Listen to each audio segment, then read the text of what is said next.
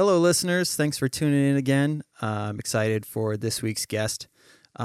Somebody that we run in the same circles and knew of each other pretty much all throughout school. And I'm just stoked to have some eccentric conversations with today's guest, Sarah Goodmanson. Sorry, do I say hey? If you want to. Hi.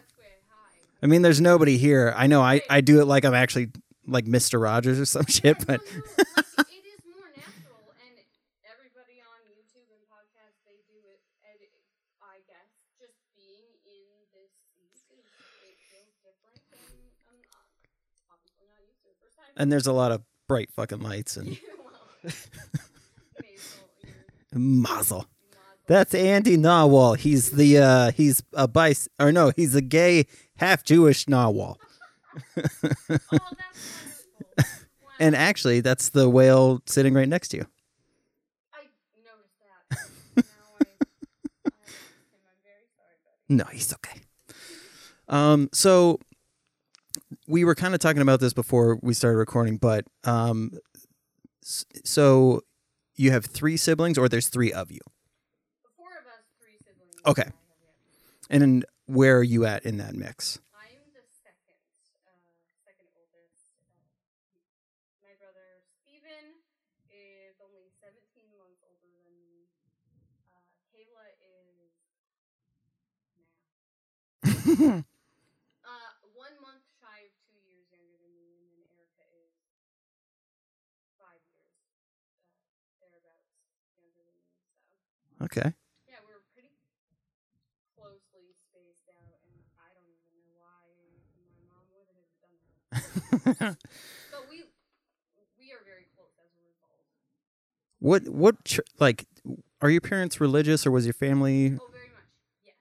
Yeah, very conservative Christian upbringing, and I would say it's kind of like the stereotypical conservative Christian upbringing, if that helps paint a picture at all. But yeah, I mean, I think that was a very defining characteristic for all of us as family or as individuals, even for a long time.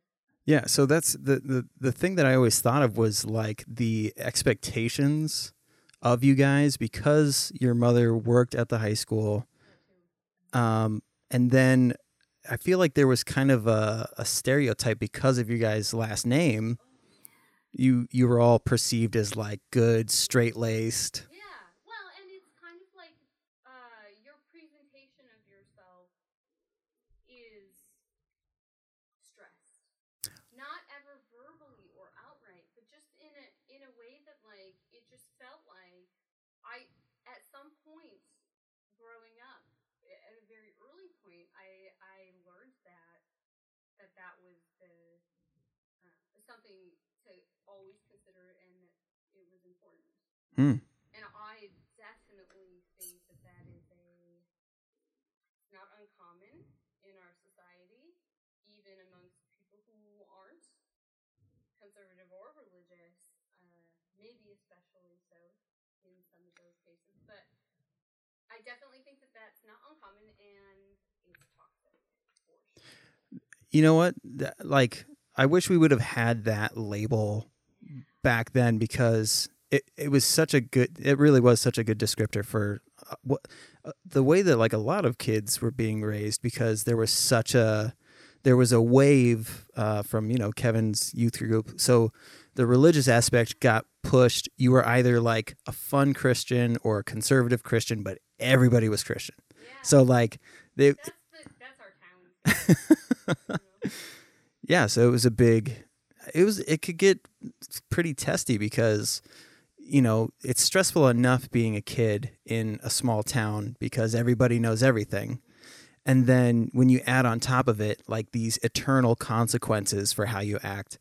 So you're not just going to get detention if you do something outside of school. So like just there's a lot of room for shame and stress. Not just in like the idea of your soul, but just in people who, well, I guess in my upbringing, I felt shamed a little bit for things that I didn't fully understand and didn't have an open conversation about like clothing choices. Mm.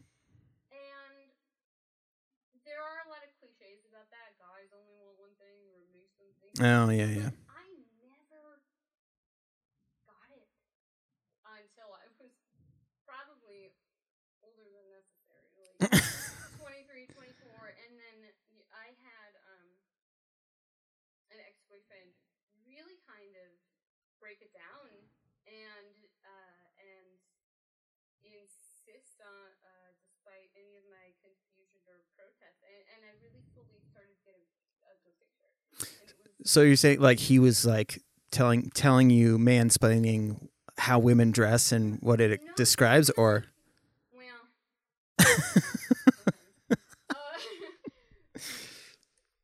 I think one conversation in particular sticks out to me as kind of like a defining one, and I don't remember a lot of details about it, but just kind of, I remember just kind of dismissing like not everybody, not all men.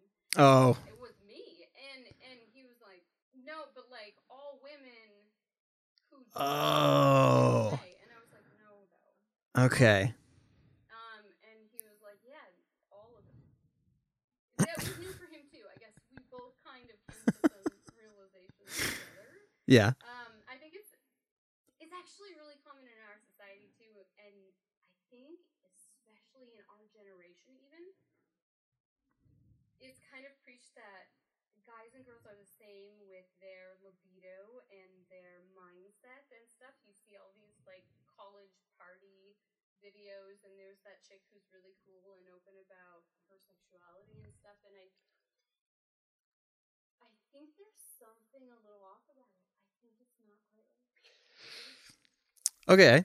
I'm interested in Okay. in diving in a little more of that. So you think that there is a difference in like sex drive, you're saying?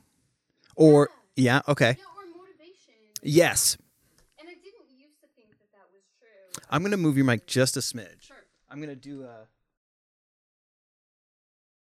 Sorry, you'll have to bring me back. No. So motivation for Yeah. No, I was thinking. I used to subscribe to that kind of cliche idea that like men only want this and women only want this and we're this way, and like, oh, that's such a girl thing. You know how girls are, and you know how guys are, and then I shifted out of that completely, and I was like, those are stereotypes, and they're not based on anything really substantial. And I kind of thought everybody was really more or less the same, and I did not factor in some of the evolutionary aspects, the hormones and different things like that. I think somebody said to me one time, or brought up the point that like a male animal is more or less motivated to, well, we're all animals are motivated to reproduce, carry on their genetics. Yep, their genealogy for sure. And male animals, sorry. Male animals in general, from a basic standpoint, decide to evolve to sow their seed. And they don't really have much consequence Yeah. for doing so. So because like in our species we call it rape, but in the animal kingdom it's copulating. So because they're genetically predisposed to do this thing, it's completely out of their control.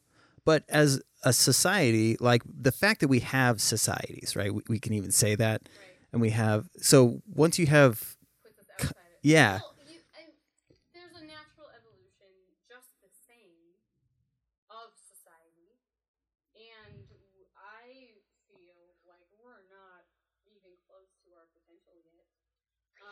But that is part of that process. Yeah, I mean, we talk about like, it's weird because there's, what are they called? Menonists? Mennonites? No. Mennonists, yeah. Like Right. Mennonists, Yeah. So that think that like, oh, we don't treat women any differently, so it must not be real that women are treated differently. And Well, and then they tend to kind of flock to, and even because they're more attracted to and have more in common with women who believe the same kinds of things as them most of the time, yeah, that those women reinforce just the same. Like, I had my mom say one time, like, I don't feel discriminated against or demeaned. I'm like, oh, okay, you know, like, she said, like, I've never felt like men didn't treat me like an equal. And I was yeah, like, first of all, I see it every day in your marriage to my father. And I don't, just because you don't feel it, like, it's there.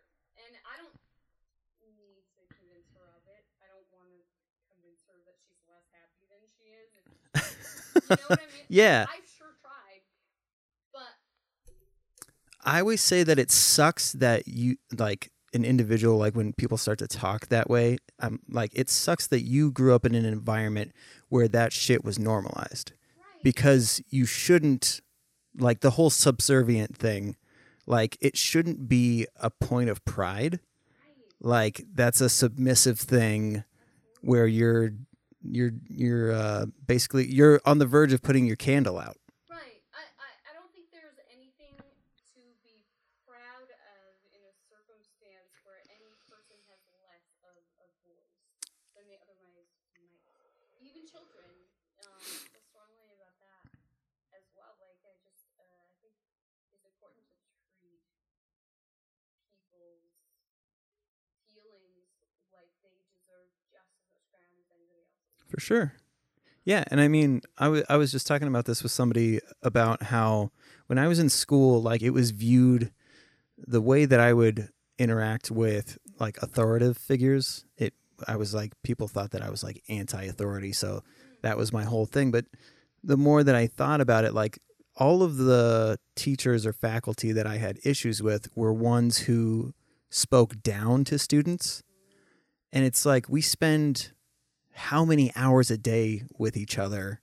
You know that we have the capacity to have normal conversations with you. Like there's no need to do this, like other than you're trying to stand your ground and make sure that there's this weird, I don't know.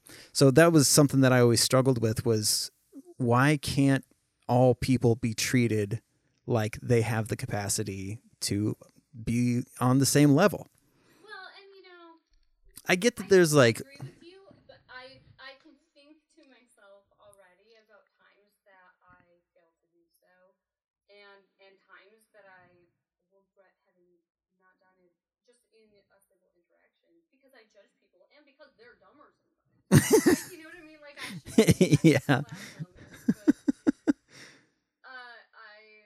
I do think that some of how we interact with each other affects how they're going to interact back. And yeah, that doesn't surprise me. It makes me sad. It sounds so condescending that they thought that about you. but Outright. I mean, it's weird because I have that whole I don't I live in the gray, like I don't. It's hard for me to make like a hard stance on anything. So I try to look at things from all angles. So I know that beyond my like one of the reasons why I thought that way was because of my codependency issues. I'm prone to white knighting and like self-righteous stuff. Okay. So because I see this, I'm the one. Oh, obviously nobody else is doing anything about it, so I have to be the one. Gotcha. Okay. But it's not always necessary. So there was definitely situations where it didn't need to be had, or I could have just talked to somebody about it rather than being so confrontational. Mm-hmm. Yeah, I understand that. But I mean, since we're back on school, like I'm curious, did you feel like you were treated differently by other students because of kind of because I feel like Steve, like he really looked like a straight laced, like Sure. does everything Yeah. right kind of person. A really long time to break out of certain shells that like when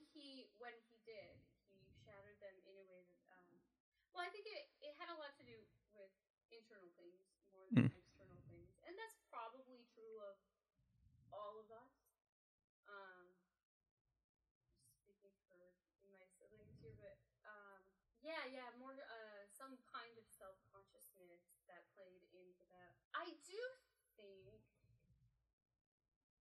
I was aware of other people's perceptions of me, but that was a perception that I was an active participant in, Ah. precipitating. Yeah. And I was more or less comfortable with that at the time. But yeah, I felt like it was purposeful. I think I can't speak for anybody else, Oh. but especially for myself, and for my sister, who is the closest in age to me, the third of us. I feel more or less confident that that was true about her as well. Mm. Can't speak as much to Stephen and Erica about how much of it was what they were aware of or comfortable with. So when did you become? I was trying to think of this too, and I hope this doesn't offend you, but I feel like you're like a combination of Jack Sparrow and Mary Tyler Moore. I mean, it sounds awesome. In you can look a certain way, but you have this like whimsical and artful way of looking at things in a way that other people don't. Yeah, So I like to break the concepts more on the inside thing. I mean, like. but when did that happen? Like, when did the self-discovery stuff happen? I don't know how far I want to go down the rabbit hole of it. How simple can I make it? Like, did you go to college? Kind of.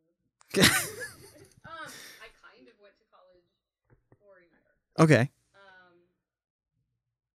And it was less that. I actually ended up going to an inpatient treatment center for an eating disorder at the age of 21. So therapy is the shit, obviously. But it wasn't all of it. I think another. Okay, wait. Let's backtrack. Sure. So you did inpatient, you said? Yeah. Okay. So because you've always been fairly thin, but like what was that? Did it become like an expectation for yourself where because you thought you needed to maintain it, that's what kind of pushed it overboard, or?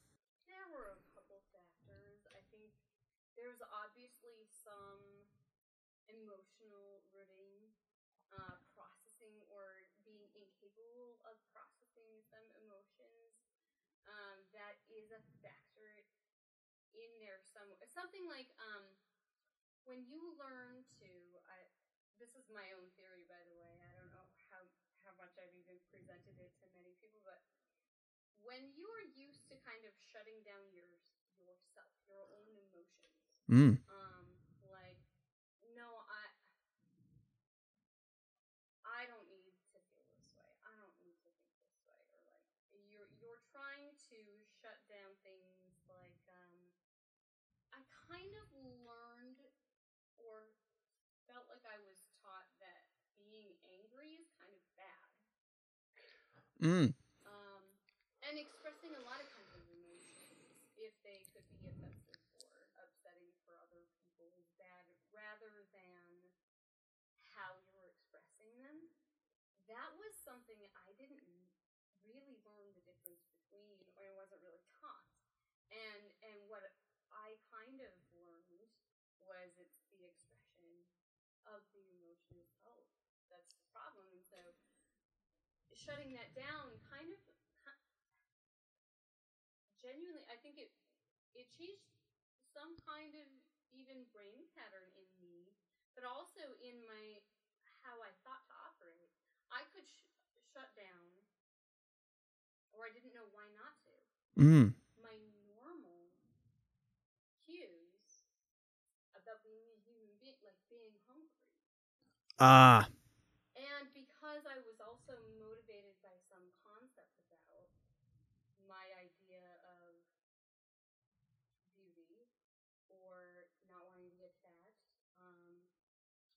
like that, I felt that that was a pretty easy and acceptable way to do it. Wow. And I didn't know why not. That's fascinating. Yeah. Like I get what you're saying. I never thought about it in that way though. Like Yeah. for people who do like bottle things up, how it fucks with your mechanism of what is healthy to kind of keep to yourself, and then Yeah. wow. Well, and you know what's interesting? To take that a step further, so there were different stages or different points that it would be more the not eating at all, or there were times that it was more of a bulimia, like a purging situation for me, and same kind of concept, but also a different scenario. You are suppressing and suppressing until you can't, Mm. and that was probably what made me think of this theory that I had. Is I just noticed that when I was trying to not purge anymore on my own before outside of therapy and things like that, I also know, well, even when I did, even when that was my normal eating kind of pattern, my whole life kind of operated that way. Like I would have have binges and purges of shopping and then alcohol. Ah. And not purges, I guess, but like kind of restriction. Okay. And then binging Mm. of anything that would kind of fire up my dopamine. Yeah, yeah, yeah. Serotonin. Mm-hmm. Or whatever it is that kind of excites my brain. And my brain got used to that pattern. And it's still probably a little bit. I think a lot of that is an ADD thing. Yeah, oh, for sure. And in fact, what I just recently learned in the last couple of years is that it is more statistically common for undiagnosed females to develop an eating disorder, undiagnosed with ADD. Yeah, yeah. Exactly because of that, because there's a kind of deficit in the frontal lobe. Oh. Of the excitement. Okay. And that's why ADD. I just listened to this and I was thinking about it in one of your podcasts. It's people with ADD have a higher propensity as well to be addicts. For sure. And that is part of that. Well, yeah, I just learned like a week ago that we're more prone to like if you're with a group of friends and somebody's like, we should go to Duluth right now, the person with ADD or ADHD is gonna be like, yeah, let's do it. Like if somebody presents an idea that Seems cool. yeah, seems cool, or is just like, yeah, why not? Like Yeah. we're very susceptible to that. Like, stop. Okay, wait. Yeah. Why not? Am I missing something? You're Yeah. just like, yeah, if you can't think of why not already, yeah, that's definitely true. That's definitely accurate. Yeah. So like the compulsion, like we're super prone to that, which yeah, absolutely feeds into addiction because you're just as easily talked into like, let's go day drinking and eat tacos, or let's. It's harder to make yourself not do things that seem fun, and it's so goddamn hard to make yourself do something you're just disinterested in. Yeah. Oh my god. And that when I found that out, that's just the key way to explain it. I think to some people, I was just like, that just explains so much. And it is. Our society is not ready. It's not set up for that yet. Yeah. And there's too many of us. Yeah. Well, for that to not be in it. I also didn't know that there was like a spectrum for ADD and ADHD. I mean, it makes sense, yeah. But like there's like a variety. I feel like it's, if you have ADD or ADHD, it's, you probably have what do they call it? Dual diagnosis. So there's probably another thing that marries with that, that kind of puts you in a different area than somebody else. So like my friend who has ADHD that we just had on. Yeah, I'm sorry. It's supposed to be called ADHD. Well, no. I think because it's adult, I don't know. Yeah. But so his thing is like he'll get extremely emotional in confrontational moments, and it's something that he says he can't help. Like tears will just start coming out, and he just has no control over it. And so his version of what like ADD does to him is completely different from like what it does to myself. I feel like we all though have Effects of it. like the whole reading a book, how you can just blow past a page and have no idea what you read, and so you have to go back. Like I feel like a lot of us have that in common. Although I don't know if that. I guess I didn't know that was an ADD thing. Maybe it happens to us more frequently. But I guess I thought that was like everybody. But I am probably around more people with ADD. They say that's true of people who have it. You connect better and on a deeper level. Makes sense.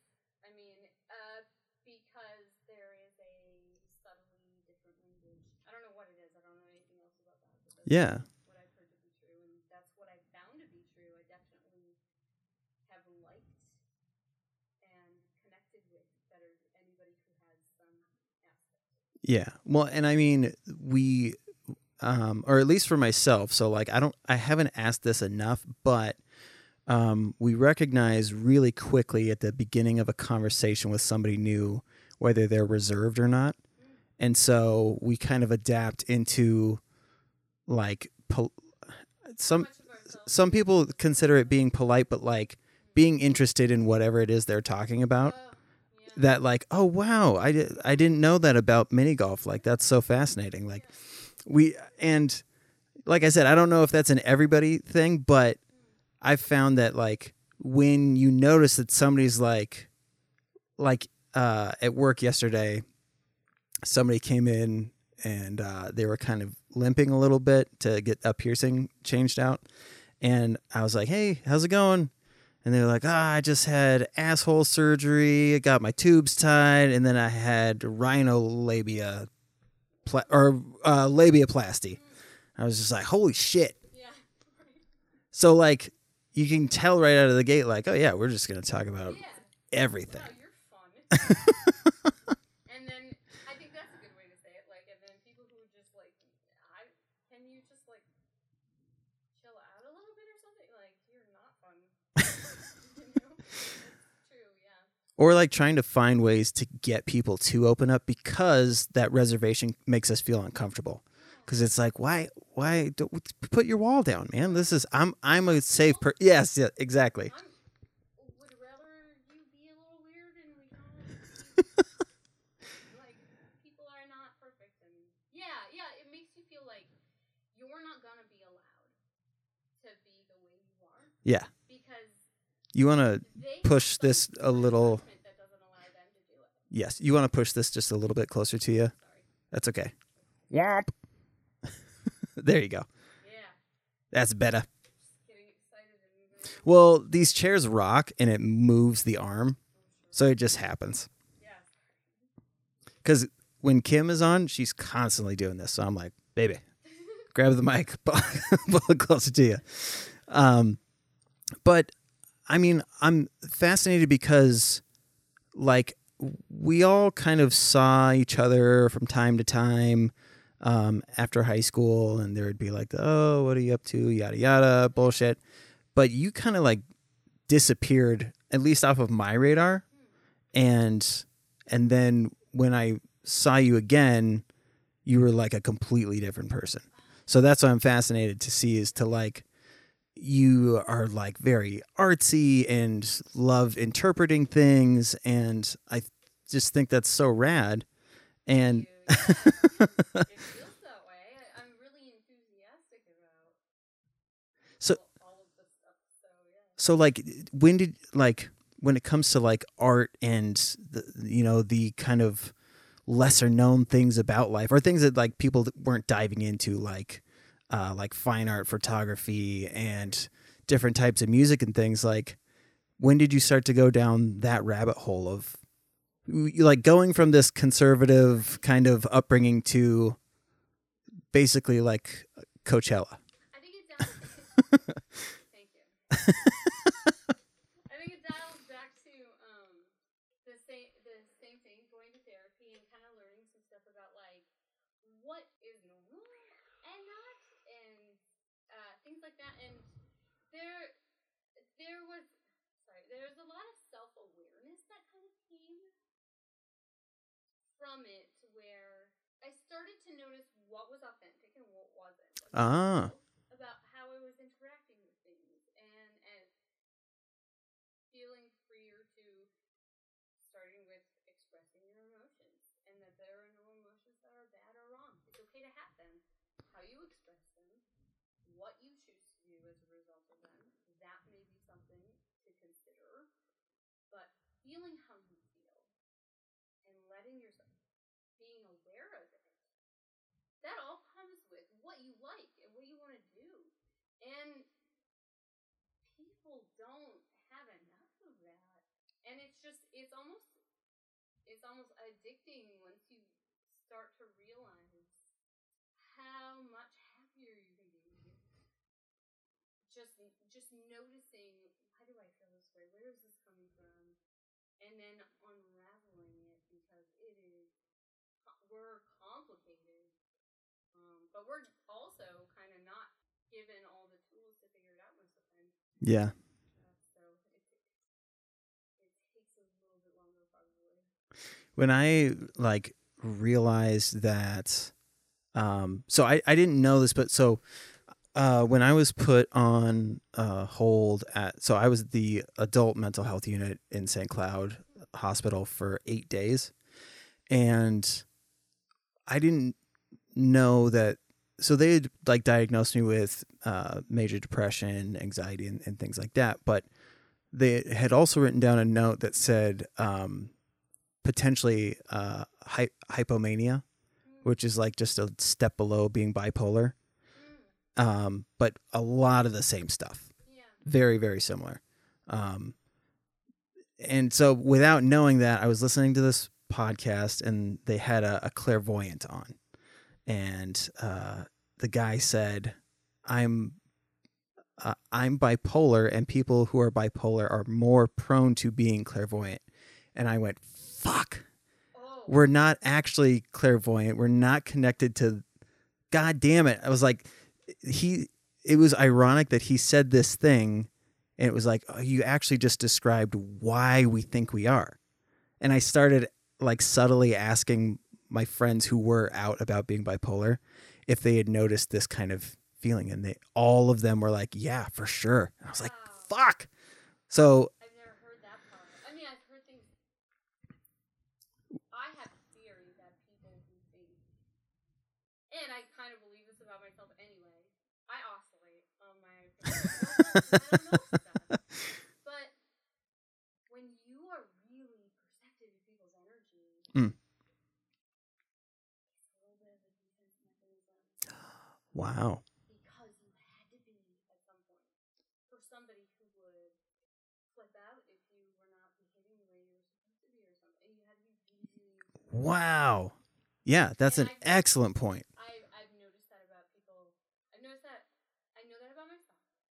I know that about other people. Like when I get to know them, when they're really good at that.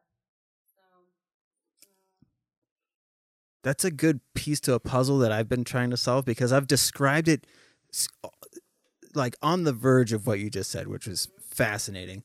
But I've said when I found that out, right, that this guy was like, the whole clairvoyant thing was like shit, and the whole being perceptive of people's energy and like that whole thing, I was like, really what was happening was I was like forcing or like projecting my openness and like word vomiting like personal shit and getting people to open up, and I did it so much that if you do that often enough, you're gonna kind of be able to guess where people are going to go with whatever it is that you're bringing up. So Your brain is so much better at recognizing patterns than you are aware of it. for sure. So you can call it a lot of things, but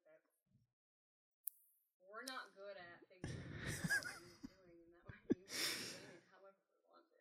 Yeah, I always say that your brain doesn't really give a fuck about your feelings. Yeah. It just wants to survive. So, like, because we're such an advanced species, like comparatively to a lot of other creatures, your brain just adapts to whatever. There's still a base level. There's still that 3-step program of we need water. Tell the brain that we need to think about how to get water. Yeah. So like it just adapted along with us and is like, so like when it came to addiction, there was like the midbrain trying to figure out how to get dopamine, get that major rush of dopamine. Midbrain is like, do whatever lingo you need to make it so that we think that we have to go get it right now. So like there's this subconscious thing that doesn't fucking care. It's just like, we know that the dopamine juice means we're surviving. So say that we had a really, we were super bummed out that Panic at the Disco canceled their show. So now we have to go drink.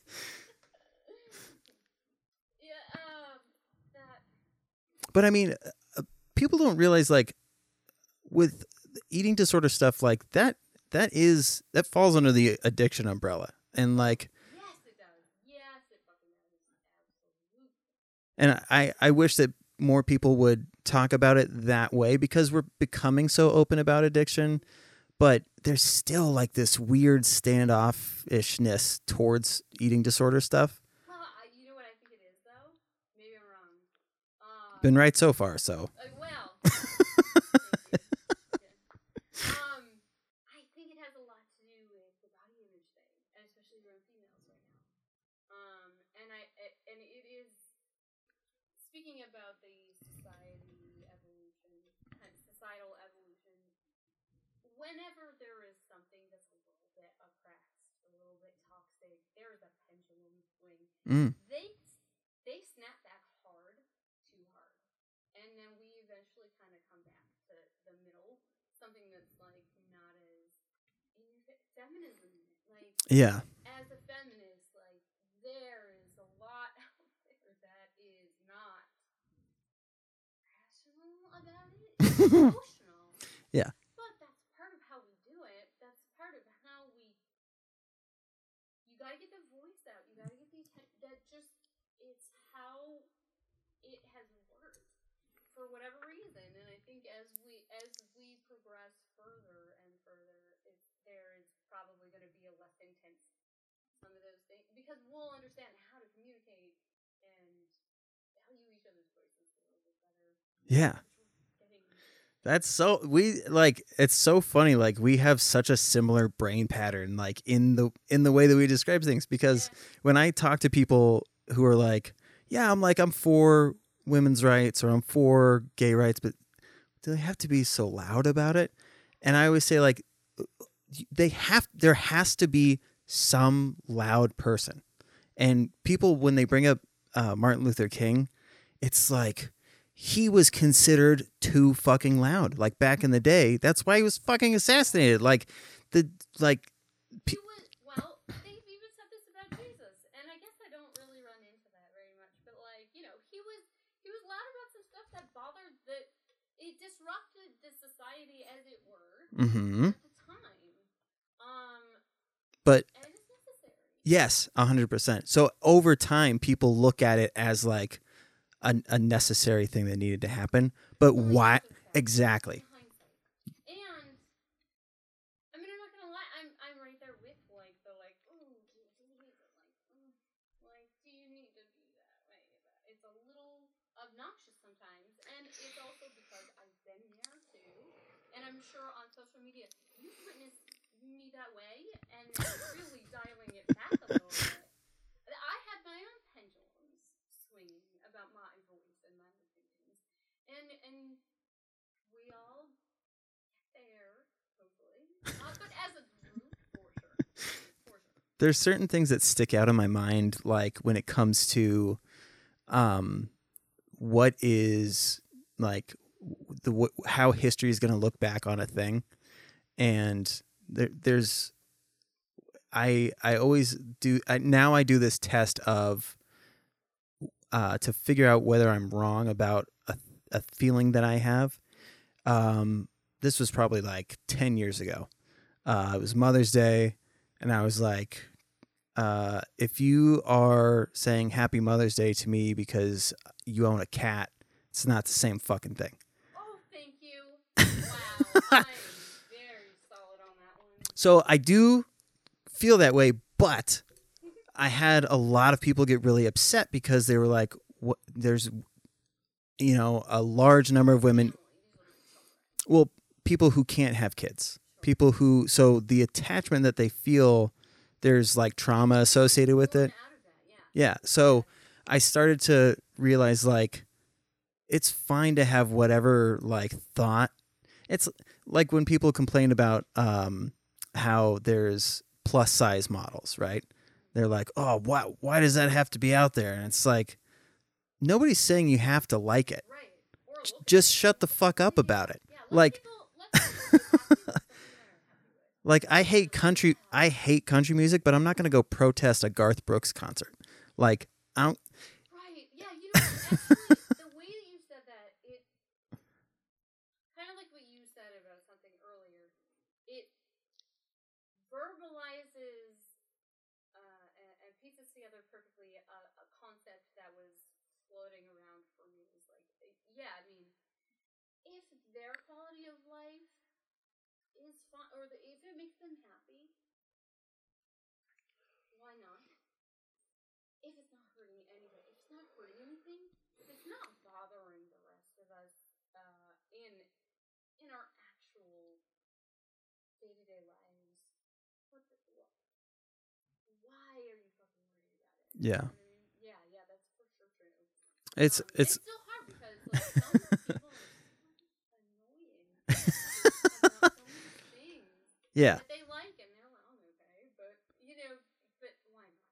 Yeah. And I mean, it's okay to be wrong. Like, I'm fine with like understanding that I get upset about irrational things, and I just accept those things about myself and say I can't help it. Doesn't mean I'm gonna like do like a hard stance and die on this hill of like people who chew with their mouth open need to be pushed off a ledge. Right, Like, yeah. I'm. Yeah, people. Yeah, there's a different type of thing that people should learn, but not everybody does. That is very black and white about like, no, it's wrong or it's right. Mm. Okay or it's not okay. And until they come to terms with some of the things that's rooted in, Yeah. they're not going to do it Well, for anybody. I think there's a lot of like self-reflective. I don't know if it's projecting, but like I feel like I've started to notice that people do this whole like when they do say that they have an issue with XYZ, I feel like they are internally going, well, I could never do this thing. I could never be with a same-sex person. And so because of that uncomfortability, it comes out as I'm not so sure that it's an okay thing. There are theories that I read that I never really understood all the way until more recently in my life. When I started, maybe I read about it different, or I just thought about things different. But where people who feel like it's not okay and take a harder stance, that discomfort is rooted in some part of them that wants to.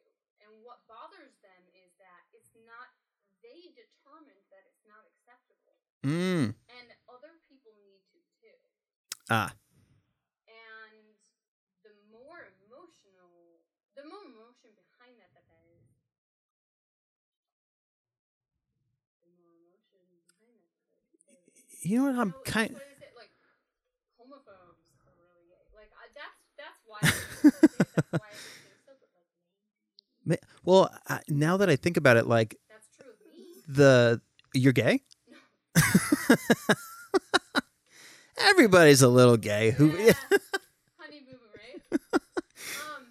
But it's making me realize that like what the reason why they're vocal is they're looking for somebody to go, right, guys, because then they can go, whew, I'm not the only one, and therefore I'm a little right at least.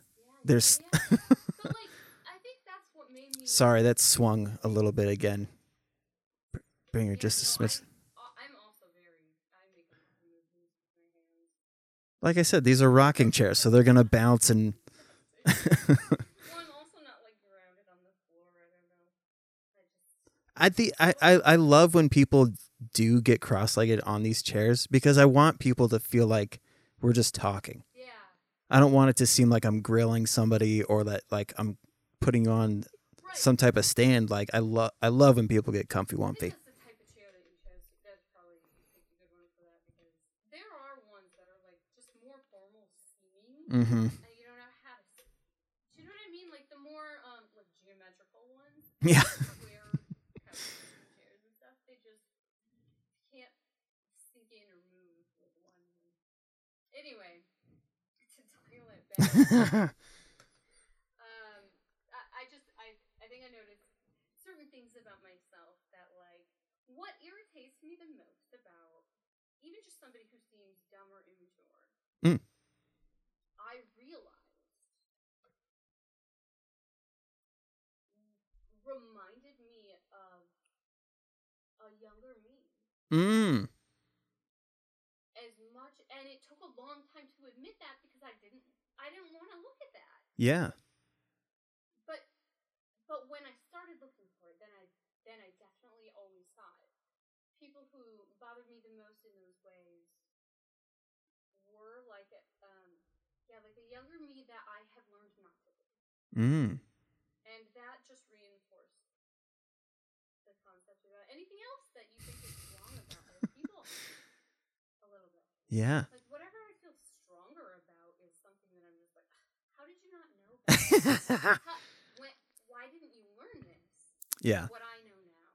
Dude, when I like realized that I was an atheist, it's so funny. Like people like assume that it was like I was like in church or like had some religious thing. That's my least. Oh my. Like Don't it get me actually started. happened when I was holding Layla, editing some photos and listening to some audio stuff, and I just looked down and I was like, "Oh, this is what's important." Like a world where I can trust other human beings to have her best interest at heart. Like the hereafter shit, I don't care about. There is two things that are really, really huge for me on what you just said. First one is that my main qualm with religion is that it takes out a kind of personal responsibility to be a better person. Because it tells you you're not gonna be. Mm-hmm. And I think that's shifting a little bit. Yeah. In some of the things that I've seen, like with our generation as well. 2 out of the 3 of my siblings remain religious, and they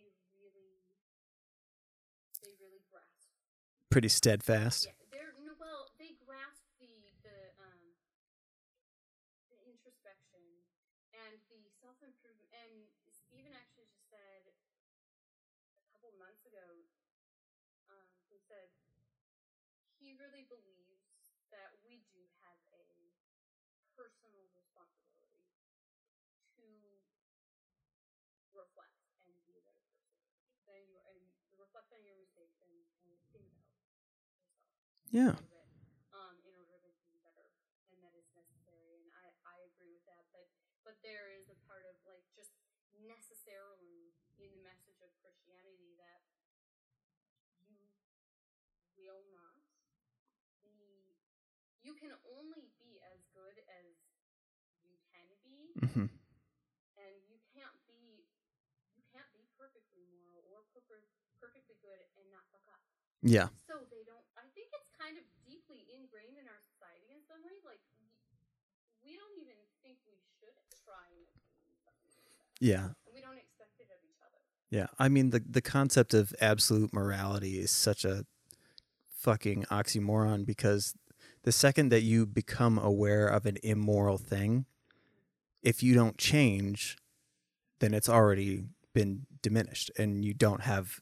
So there's like Christian apologists like to push like this concept that God is an absolute, has absolute morality. He's the like one decider of what's good and evil.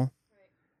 But throughout history, there's a lot of things that he was given the thumbs up on that society was like, maybe not. Yeah. So like with religion, it has never been the church that has made progress. It's always society that says, hey, we should probably change this. Well, and what that is, more than religion, although it usually comes from religion because it breeds the whole, nope, this is right and this is wrong. It breeds the black and white thinking. And what happens is, even today, even people who aren't religious, when we age as humans, we have less energy to explore Mm. and to be open. And some of that is wisdom, but it feels like wisdom when we just decide, nah, it's better this way. Yeah. It's better the way it was. Yeah. Kids these days. Ah, God. And that is something that, I forget if it was Aristotle or Plato, but one of them said, these older guys had been saying that about the younger kids for as long as we've been around. Many of them. I'm glad that I haven't hit that stage yet. Like, I'm so stoked to see like Landon has a transgender friend, a pansexual friend, Oh, really? and like it's nothing. It doesn't matter to them at all. Like when I bring it up, I'm like, oh, really? Well, that's fascinating. And they're just like, Right. yeah, it's just so and so. Like, Yeah. Right. No, yeah, and they can actually understand different aspects of it because their mind is freer to do so. yeah, Yeah, they don't have any like formulated thought even about what is different or unique about it. And as much as we try to think like that, we'll never be able to like empty our concepts of just what being a human is and just what society has told us about life and ourselves and all of that. And the best we can do is kind of question all of it. But we are, no matter what, going to be the result of all of those things anyway. yeah. I mean, You can only move so far outside that thought. yeah. Well, I mean, Hitchens used to say this, which was, people who are part of a church. So, like the LDS Church, for example, they believe that Latter-day Saints, aka Mormonism, is the one true religion, and they know it deep within them. They have a testimony that they bear about it, yada yada. But if you were born in Pakistan or a Muslim, highly Muslim populated area, you would have been a devout Muslim, and you would be saying the exact same thing about Islam. So like, it's this weird thing of, you don't like, it's tough for people to grasp that it is a regional thing. Like, you really are. It's a time frame thing. It's culture. It's the age you were born into, the society, the family. It comes down to the experiences that you've experienced, which I genuinely believe if you were born into somebody else's life Mm-hmm. and experienced all the same things as them, you would be just like them. There's nothing intrinsically about you that would be better or different. And so, like, you kind of have to take that into perspective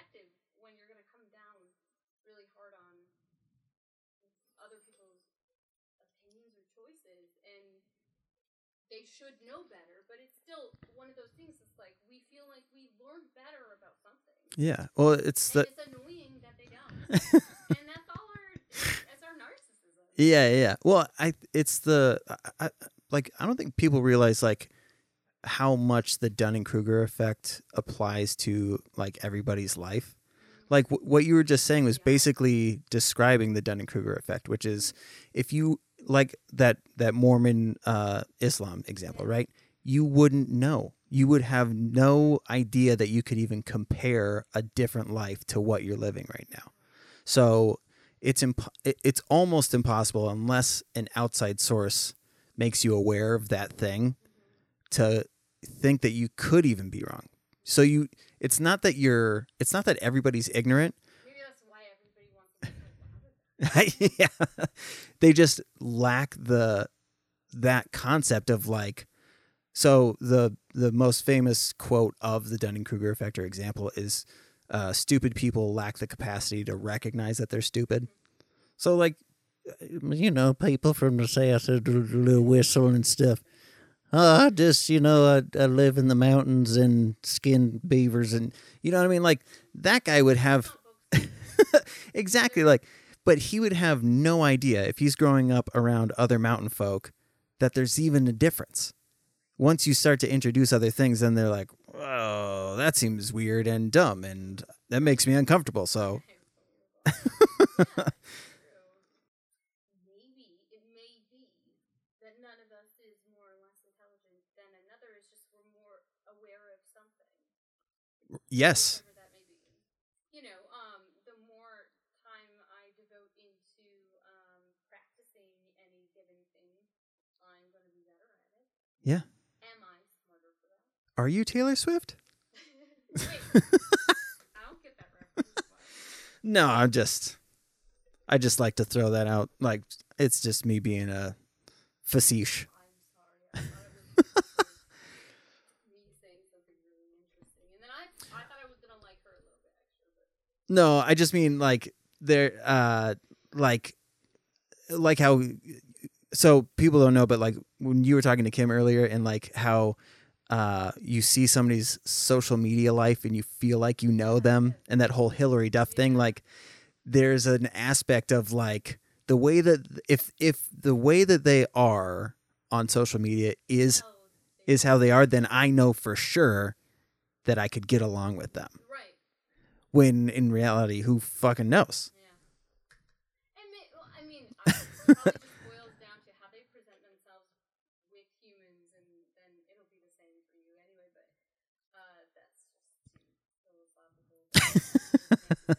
But anyways, so you had touched on that conversation with that boyfriend who was kind of saying that what his that actually leads to that Dunning-Kruger thing. Like all of his examples of how women are were told to him and explained to him that if you see a woman that looks like this, and then he interprets it. That's what drove me so crazy.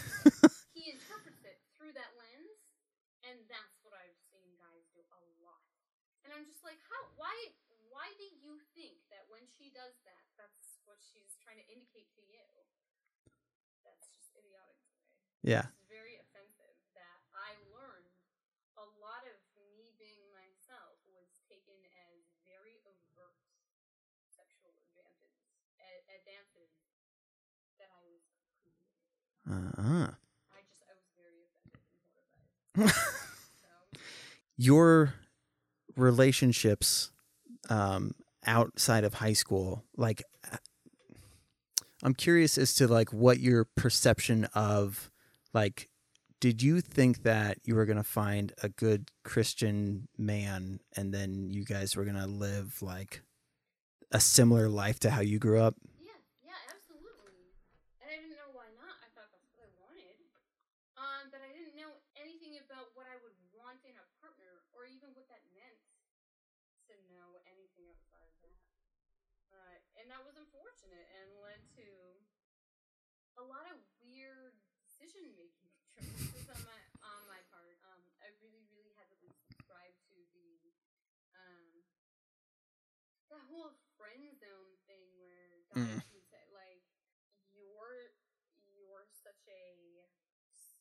superficial cunt Mm.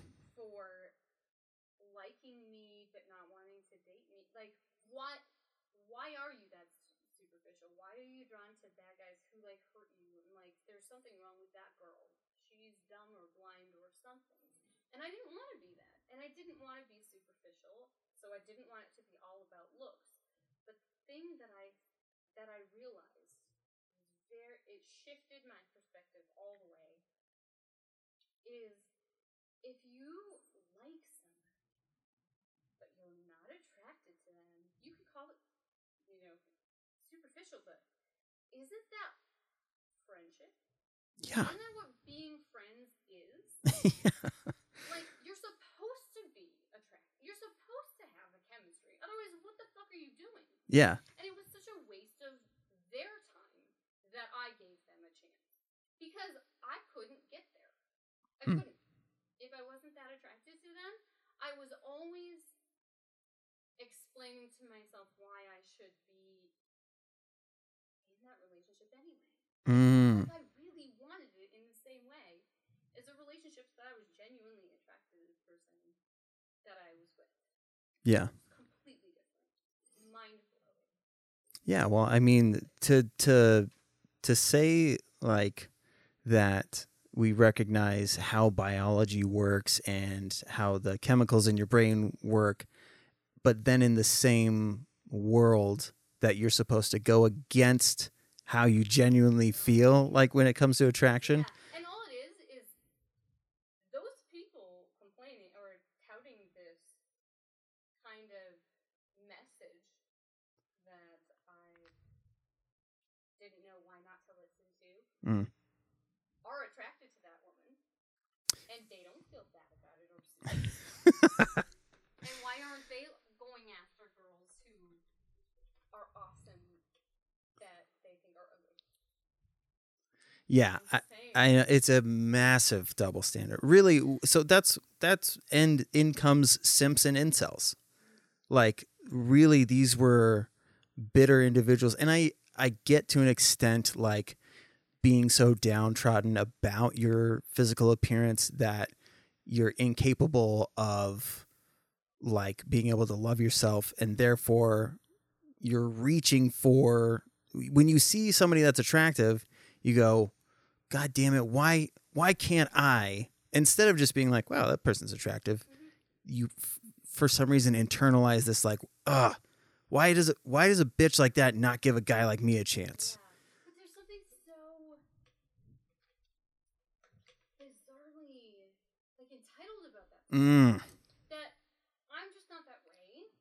So, and I know a lot of people are, men and women, about different things, different aspects of life or whatever, but like I can't comprehend why that wouldn't be room for introspection or improvement in some way more than pointing fingers and blaming.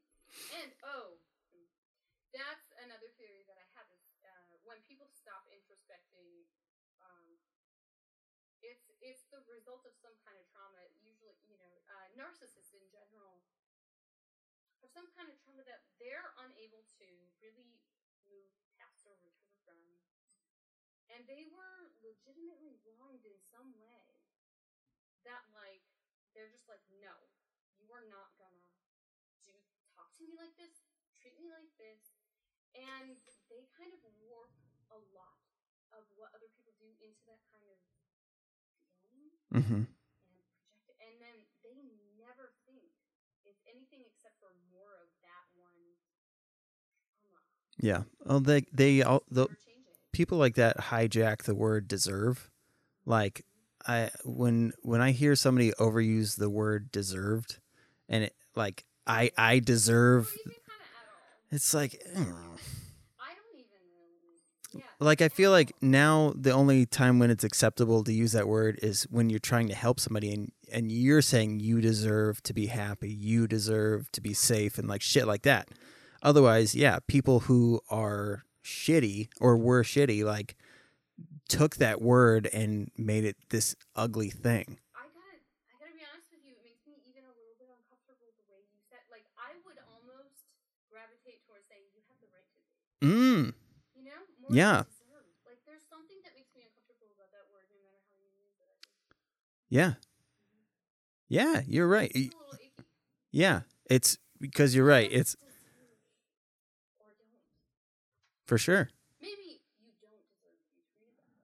Ah, But maybe it should be you don't have the right to be treated that way. Maybe that's yeah. too. Or Yeah. you should have the opportunity to. Yeah, there's all kinds of different ways that you can say it, but yeah, I get what you're saying. Like deserve does have like this because it's a Entitled. yeah, it is. It's tied to entitlement for sure. So, were you in relationships where men felt entitled to some aspect of you? Oh yeah. Well, I mean, that was part of the experience of giving relationships a chance to. You want to pull it up again? Sorry. Yeah. Giving relationships a chance, spending more time in any kind of dating situation or relationship that I otherwise would have not been interested in. So there were subtleties of all of that, but it was still a little bit about who those people were. Mm. And yeah, I feel like I've just had enough personal experience with people who kind of had that. I don't know if it's a guy thing or it's just I got unlucky. I have theories about all sorts of stuff like that, but it is a pattern Yeah. that I've had experiences with. So I was like I realize now why I had a lot of bad relationships growing up is because I was like before I knew what trauma bonding was, that became part of like the glue that made me like want to stick to this person was first attractive. Let's have a conversation. And then because of ADD and codependency shit, oversharing and then finding out, "Oh wow, you're fucked up too.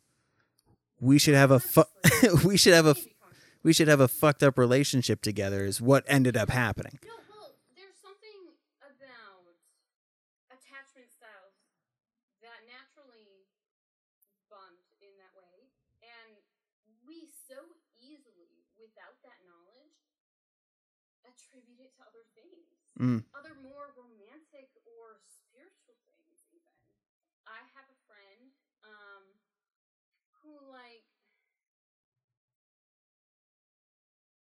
doesn't really grasp some of those things. Is it because they don't have thumbs? I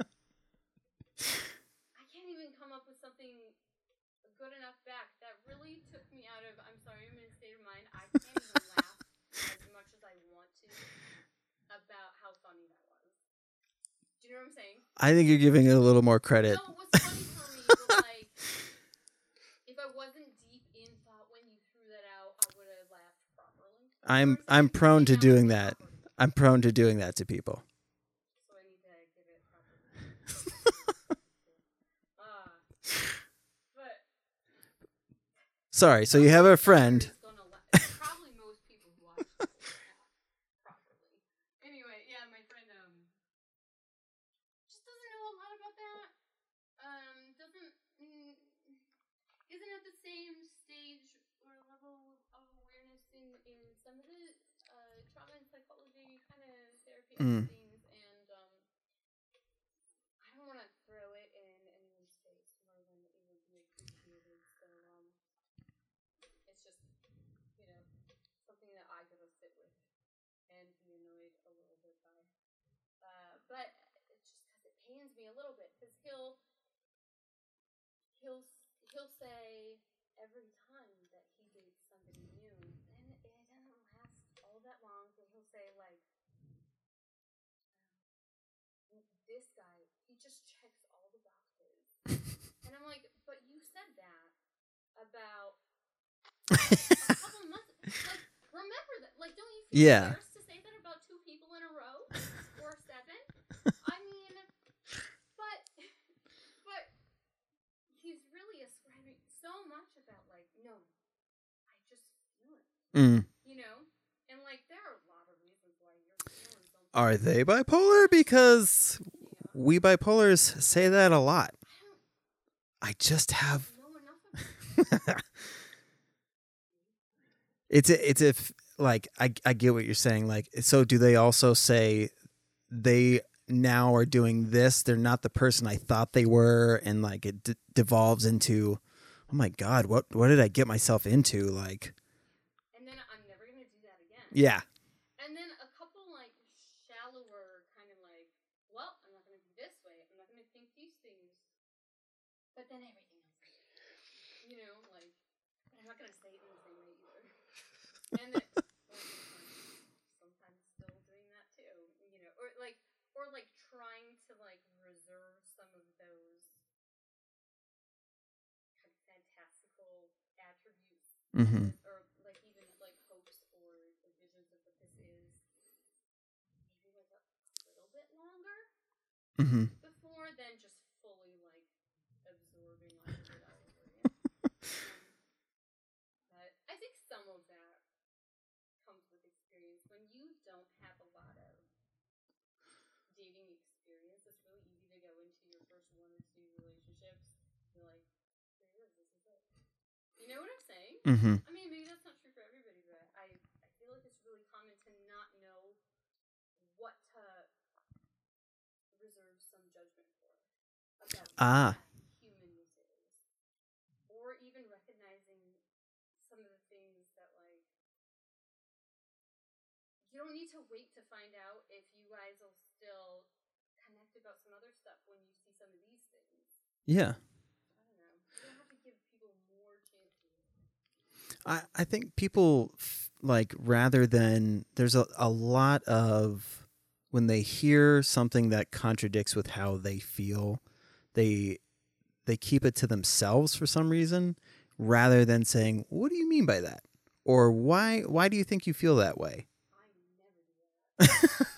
But I didn't used to do that. But I agree with you, and it's such a damn shame. Yeah.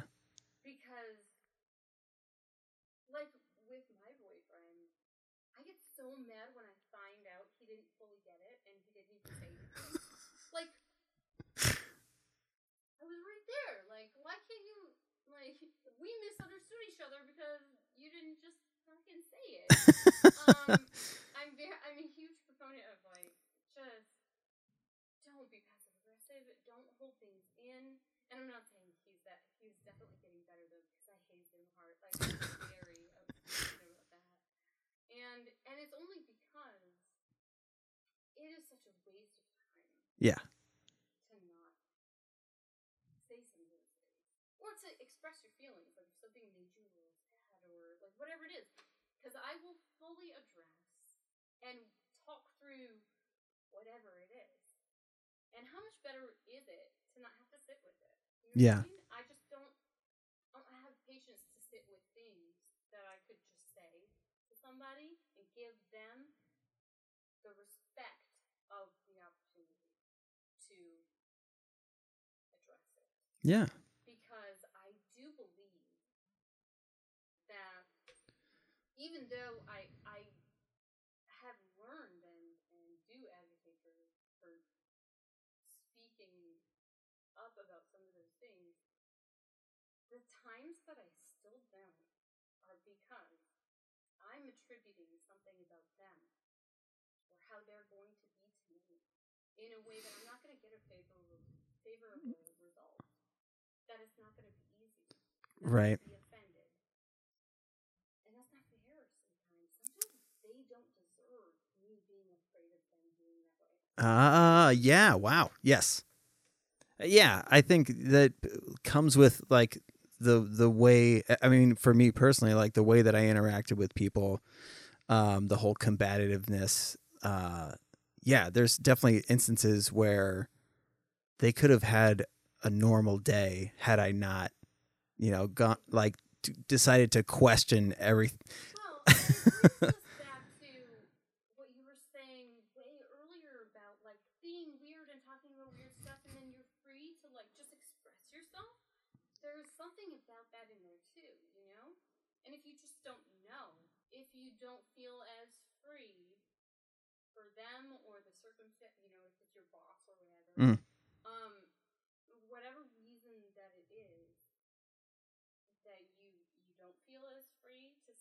things as you otherwise would want to be, it can get muddled in that too. Yeah. But I do think usually works a little bit better. It usually works out more than we think it will. Yeah. To be honest, people appreciate honesty a lot more.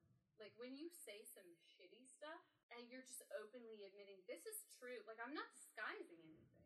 I read this and I heard this. Sam Harris. I don't know if you know much about him, but I do.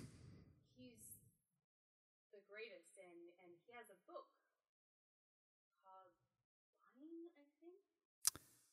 That sounds right. And it's not very long, and it was only an audiobook that I listened to. It really wasn't long, and it was monumental for me. Like, he was talking about coming from, going through, is it the TSA at the airport? Mm. Is that what they call it? Yeah. It sounded right, I just couldn't remember, but, and he was coming from some other country back into the United States in college. And it was some time after he learned about this concept of like, maybe it's always immoral or worse to not, no, to lie, that it might be. Oh. And so he was kind of subscribing to this at the time, and then ever since, of course. But he was talking about how he came from this other country going through TSA, and they were like, "Do you have drugs? Or did you do drugs while you were over there?" And he was like, "Yeah, did. What did you do?" I did, whatever it was, like marijuana, whatever. And they're like, "Do you have any in your backpack?" No. Okay. Because he was willing to disclose things that people otherwise would be uncomfortable to do. And it's not that he was maybe totally comfortable, but he was honest enough that they just trusted the rest of what he was saying too. And they had every reason to, because I don't know. I get what you're saying. Like his journey to discovering what morality really is, he was willing to put himself out there to figure out, is this something worth it, or is lying a true indicator of being a moral person, or vice versa? Yeah, what is politeness except for passive aggressive toxicity? Honestly, and I have really come to believe in this too. Like, I would all day, every day, rather you think I'm a little bit impolite and brash, but honest, because you will trust me. You will trust what I say, and your trust is worth more to me than your feelings of about my choice not to be polite instead of being honest. Yeah, well, like your expectations of how a social interaction is going to go doesn't mean that I have to adhere to whatever that is. Right.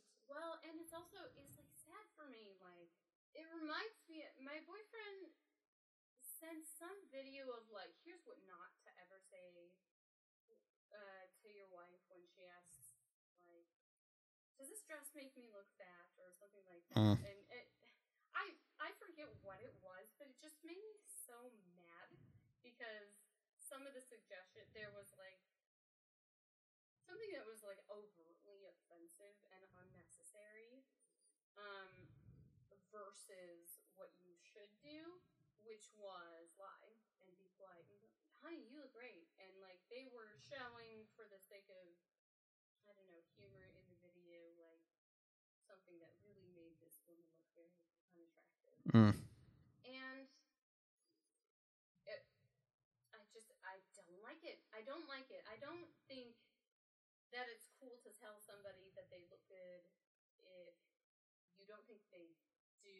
Like, if I see a picture of my sister, or whatever, if I see a picture of my sister that is not her best photo, I'm going to say, that's not your best one, rather than saying, no, don't worry, you look good, you look amazing, Because every time I tell her she looks amazing, she's going to go, but wait, is this what I look like all the time? That bad? That bad photo? You said that's good, and you say other things are good. Do I look worse than I realize? I see what you're saying. I've experienced this. Somebody did that to me, and That's an interesting way to look at it, because my perception of that analogy, right, or that example that people give fairly often, when I hear that, what I'm hearing is like, I am feeling extremely fragile and self-conscious right now. So rather than saying like, maybe we don't wear that one today, right now. yeah. My brain goes to, don't even worry about it. Sure. Don't, like, who fucking cares? Like, to me, I would much rather all day, because that's the only reason I'm asking. See, and that's probably what you're describing as well, is like, you know what? You can kind of perceive what that person's question is motivated by. Yes, that's what I'm saying. Yeah. Because sometimes I'm just like, I don't know if I like this, and I really want somebody to be like, I don't love it. Now, if it's the material, like if it's a fashion question, I don't give a fuck. I'll be like, that looks dumb as shit. Yeah, but sure. if the question is yes, if it this look good on me, like if you're just like, I don't know, I'm not a fan of something that I'm seeing, like, but that one is better. Yeah. It's helpful. I see what you're saying. But yeah, again, like, I think it's situational in the fact that, like, if it's a friend of yours, Yeah, I mean, I'm not gonna be like, yes, it makes you look right now. The fuck did you eat last night?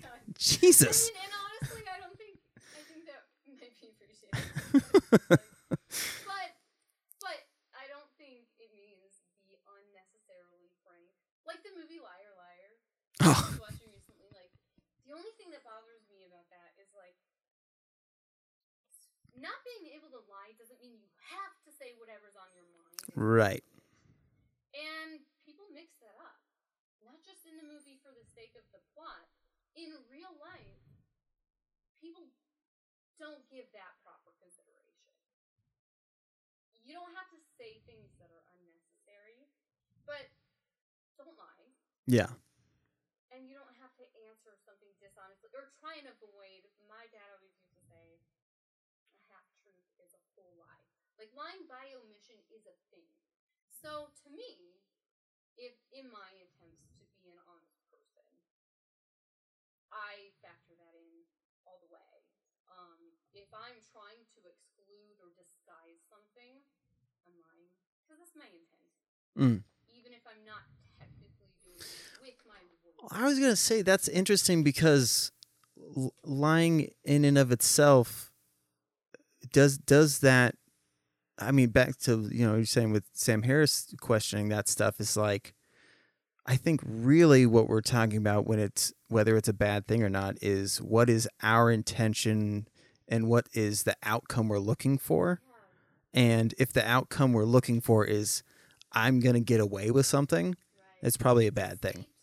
Or even just disguising your honest thoughts and feelings. I'm curious as to, like, I feel like that goes back to kind of what was ingrained in you with going through the shit that you went through, is like, I need to know how I truly look.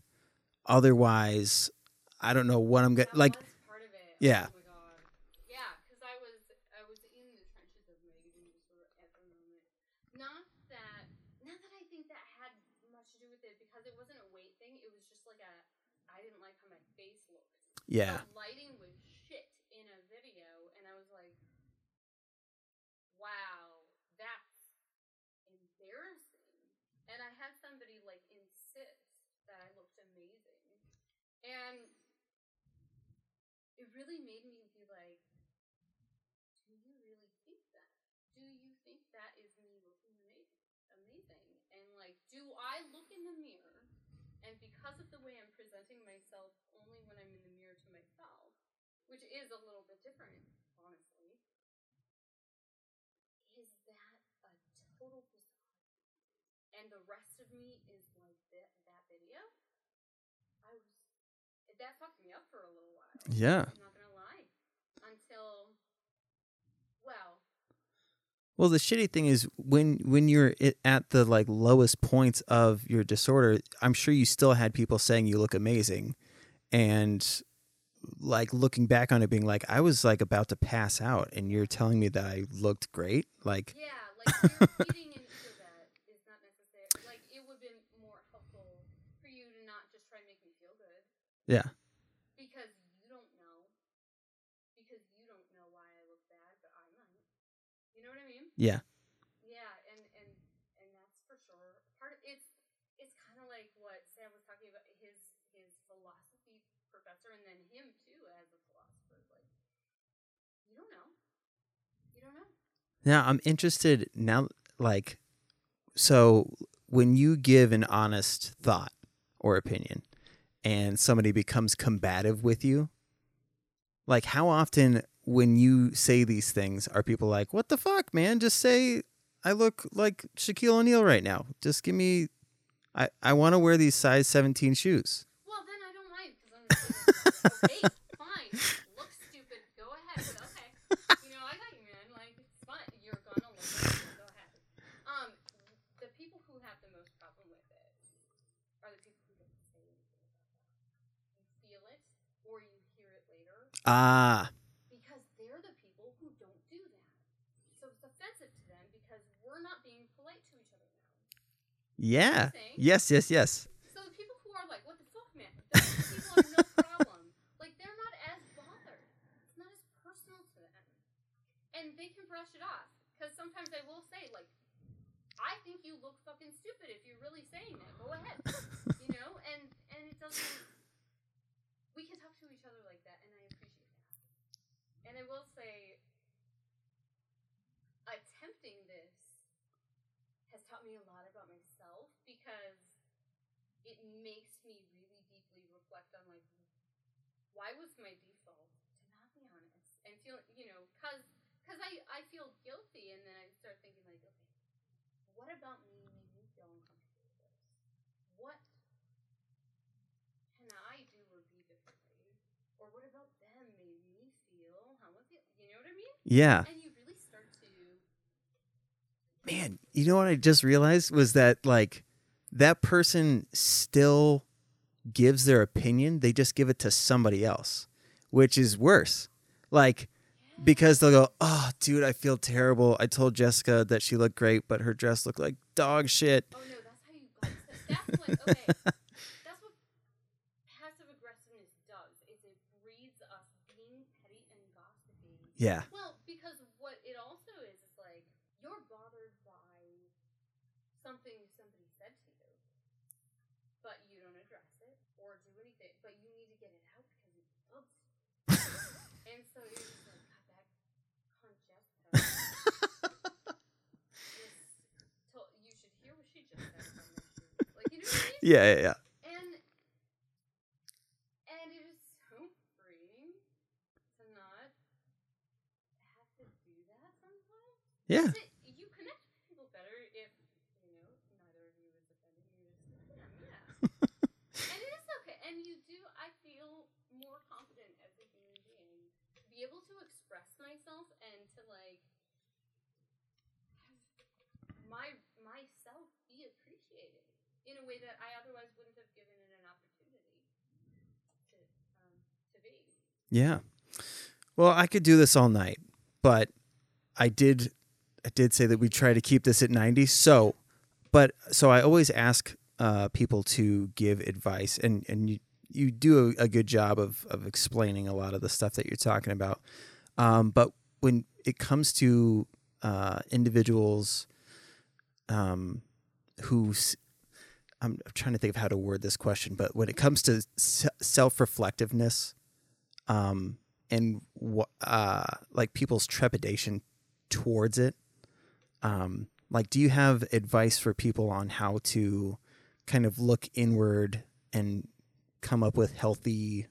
Does that make sense where I'm trying to go? Like, No, I think any level of introspection automatically results in a healthier something. And to be a healthier anything, introspection is necessarily part of it. You have to. like, what are some, like, do you have self-reflective, like, practices or like inner dialogue that you give yourself? Honestly, meditation. Oh, do you meditate? Yeah, I'm shit at it. But also just as a human, even listening to like a guided meditation. Yeah. Everything's helpful. So whatever that could be, but my concept of what meditating even was often, I think maybe that's just part of the progress as you learn more about what it is as you do it. I actually had heard that and experienced that. So one of the things that I would say is just work on however you're breathing or looking with your eyes or closing your whatever it is. Try not to think in English. And it's hard to hold that, and then don't have any judgment about like whatever thought. Whenever you catch yourself lost in thought, which is a natural thing, bring yourself back to, because what it does, it literally changes your brain, your neurochemistry, because you're reinforcing those neurons to like observe a lot of sounds and sights and feelings, and you know, any of the other senses, anything that's going on right now that you would never have caught. And when you start observing anything, you just allow your brain to notice things. You notice yourself, your emotion. When somebody says something, you feel the feeling in real time and react to it. Even therapy teaches you like how to be present and mindful and know your feelings, and that's really kind of where that gets you. Yeah. Well, and therapy is a great example of, I mean, you're, you know, dropping your walls and allowing for an interpretation of why you feel a certain way. Without judgment. Yeah, without a bias, then you're getting, that is a type of like self-reflection and Yeah, thank you again for doing this. This was a lot of fun. Thank you. If you ever want to come back, if there's a topic you want to hit, then absolutely can do it. I was thinking, have you had Otramba on the show? No, I need to. I would love to be. You I want have not interacted in real life with that guy enough. Same as most of you guys. But that would be super fun for me. I was Yeah. very interested, and I don't know why it struck me.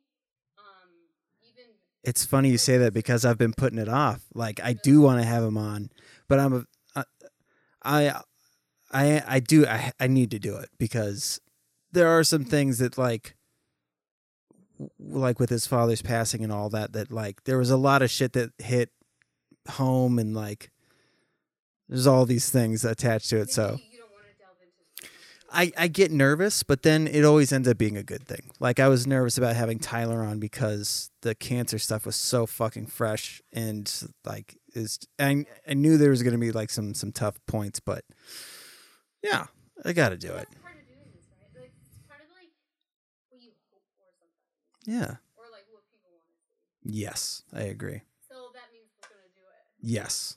Thank you for bringing that up. Yeah, sure.